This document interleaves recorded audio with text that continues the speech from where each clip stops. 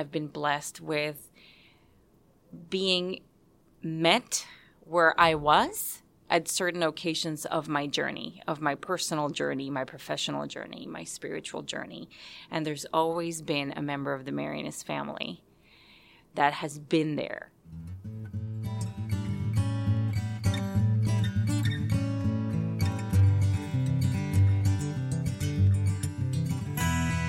Welcome to a new season of sharing our Marianist stories. So today's episode is an interview with Jessica Gonzalez Uhlig, who is a longtime lay Marianist who lives in San Antonio, but she lived in Dayton for many years and worked at the University of Dayton. This interview was recorded 2 years ago at the Lay Assembly, and Jessica talks in the interview so much about how much the MEA program, or the Marianist Educational Associate program, meant to her. For those of you who don't know, the MEA program is a program for the 3 Marianist universities that offers formation in the Marianist charism so that people who work at the university can really bring that charism into their work. So what I think is interesting is she speaks so highly about her experience with the MEA program. And since then, she has actually started working at St. Mary's University in formation of MEAs. So this program that's meant so much to her, now she's able to contribute to it. Patty, what did you think of Jess's interview? I really enjoyed Jessica's interview a lot. As I was listening, I could hear that she brings the Marianist charism into her personal and professional life. And I also noticed throughout her interview, and she did not do this intentionally, she mentioned all 5 characteristics of the charism. She mentioned faith, and it started with her father and her family. I know her growing up Catholic. Mission. Every job she's had has been with the Marianist University. So I think she has, as part of her mission, is to continue bringing in and inviting people into the Marianist family. Community. She's been part of several lay communities she talks about. She always builds community within the places where she works. Inclusivity. And I really enjoyed how she talked about Mary. So she talks about all 5 characteristics and it just sort of flows into her life. So I think this interview is a very good example for a lot of lay Marianists or people new to the Marianist family. What you'll hear in this podcast is Jessica being interviewed by Juliet Fromholt, who helped us with interviews at the Lay Assembly 2 years ago. So you will hear Juliet interject some questions in the interview. We hope that you enjoy and learn something too. My name is Jessica Gonzalez Uhlig. My Marianist story really began when I was little because my father is a former member of the SM, of the Society of Mary. So I grew up hearing these stories of his friends, and I grew up in San Juan, Puerto Rico. So my dad had all these wonderful friends from Dayton, Ohio, Cincinnati, New York, and fast forward, University of Dayton became the college of choice. So I left Puerto Rico at 17 to come to UD, which is where he got his undergrad at Marianist University. And the rest is history because I got to meet all these friends of his that I kept hearing stories about when I was little. They're real. They were my professors, my advisors, and eventually my friends and mentors. You couldn't have asked for a more different environment. Spanish is my first language, but I chose to be an English major and to really, really embrace the culture and the environment. But I wanted the dorm life. I wanted the seasons to change. I actually wanted snow. And it was very challenging at first. Other students from Puerto Rico and myself would gather at 6 p.m. every evening for dinner, just to speak Spanish because our heads were about to explode with having to speak English all the time. But it was a wonderful experience. We were involved in campus ministry, started and were very active, but really started an active campus ministry program for Spanish speakers and Spanish retreats, Spanish masses, and always had the support of the Marianist brothers and priests who were available and those who spoke Spanish too. I graduated. I did some volunteer work. I actually got to travel. I went to Europe for the first time. But 2 years later, I came back to the University of Dayton, and my first full-time job was as an admission counselor. And going through the process of learning how to articulate what the mission of the university is and the Marianist charism through university education was fascinating. So it was really transformative for me. I worked in the Office of Admission for about 9 years. Last couple of years, I actually intentionally went through formation, Marianist formation for Marianist educators. It's the MEA concept, and maybe other MEAs have shared their stories, but it's learning to articulate and to share how to be Marianist within what we do in our jobs on a day-to-day basis, especially in a Marianist environment.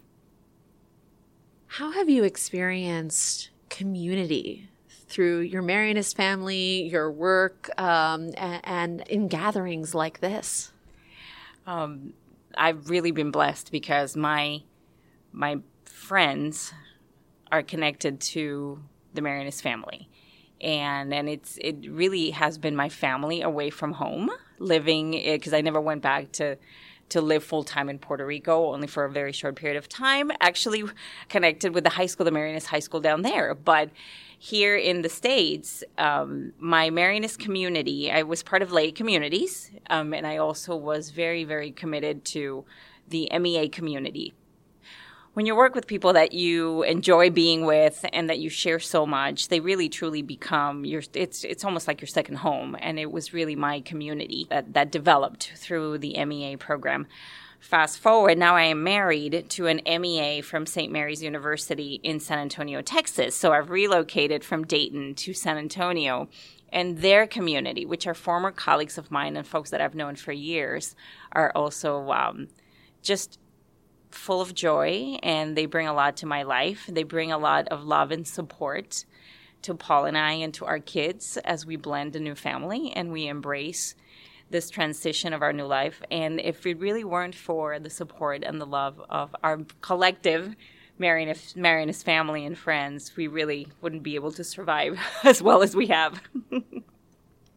Tell me a little bit about how being a Marianist influences your day-to-day life. When things get a little hairy and challenging and tough, I think, what would Mary do?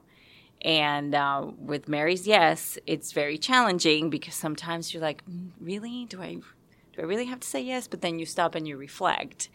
And one of the things I learned about Mary in particular while I was here at the University of Dayton, and this I learned from Father Francois Rossier, who passed away recently, but it was the different ways of seeing Mary as a teenager who was also going through her developmental issues, having to be married. Next thing you know, I'm having a baby. I'm having God's baby. What?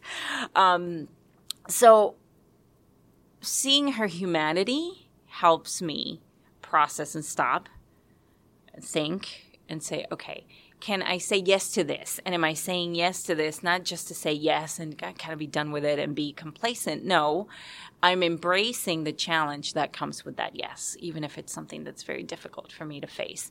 And that has been true with a lot of personal ups and downs and challenges that we all go through. But for me in particular, with going through a number of years as a single parent and navigating being alone and with no family around as a stable support system, Mary helped me through. And that's the consistency. And that's very Marianist because Mary truly is that stability that the Marianists really commit to. How are you bringing the Marianist charism into your family in terms of the children in your life? Being Marianist is everybody comes to the table, and it is a round table, and we don't have the head of a table, and we have even the difficult conversations, but it's with patience and with love and with the commitment that no matter what, God is going to see us through it, and we're in this with this beautiful, wonderful faith of gratitude. Mary's very present. She's very much part of our Sunday routine when we go to church, and when we do see in a Marianist parish that we go to, the images, the symbolism, and just the conversation, because I literally speak of her as if she was my friend. And now as we relocate, my son and I relocate to San Antonio, Luis will go to Central Catholic High School, which is a Marianist high school. So Mary will be around him, even though it's not intentional, and that'll be part of our day-to-day. What's it like for you coming to a gathering like this? Well, this has been a gift, but the beautiful gift is connecting and seeing folks that I haven't seen in a while. Friends through, again, the high school network, the university network, some of the priests and brothers that I've known since I was very young. What a beautiful blessing and a renewal, because these gatherings are truly renewal. And I think, especially with this group, and the commitment and the level of commitment because of this new energy that's bubbling up about what the future will bring and the opportunities that will come. This is not the annual conference that everybody comes to and then you forget what happens on Monday morning. No, this is a lifestyle, and this is a mentality, and this is spiritual, and this is personal, and this is for life. So it's going to continue, and this is very exciting, and it's very renewing for me. Is there anything else that you would want people listening to this, whether they are other Marianists or people who perhaps are getting to know the Marianist movement for the first time, what would you want folks listening to this to know about your story?